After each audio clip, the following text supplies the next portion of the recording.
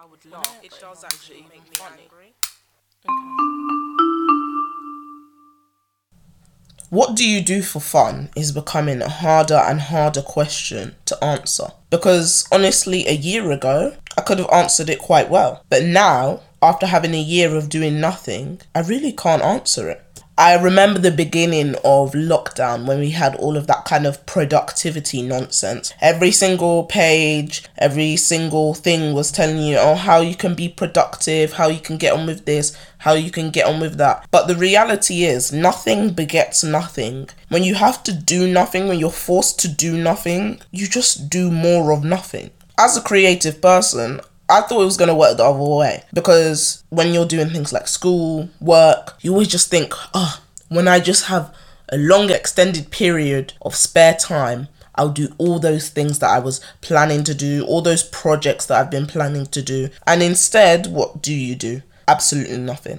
The further away I get from forced structures, so work, school, all of that kind of stuff, the further away I get from hobbies, creativity, all of the things that I want to do in my spare time. Having too much spare time means that nothing is spare time anymore. And it's funny because when you're in the thick of it, when you're busy, stressed, too much is going on, you're overwhelmed, we really do quite condemn the systems held up, but you don't realize how much it upholds the structure of your life, especially when you're young, because, adults, they have gotten to that point where they have quite a good work-play balance. So when they finally do have that time, they utilize it. And of course for them, sometimes, it's been years since they had a proper break, absolute years, decades even if you want. So for young adults or teenagers, when we get all this spare time, what do you do? But in reality, what I've realized is that hobbies actually need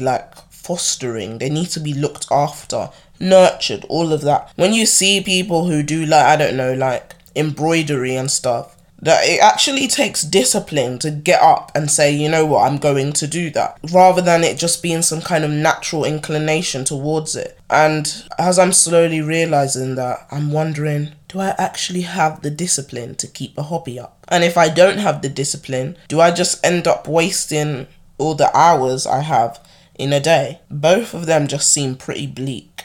But more than anything, I just can't wait to get back to some type of real life, if you want to describe it as that. I can't wait to be busy again. I know it sounds crazy, but I want where you feel I only have this much time to do that. I want deadlines and all of that. And if you know me, this is something I've run away from my whole life. This sounds like my 16-year-old self's dream, to just be at home doing nothing all the time, or having lots of time to do whatever I want to do.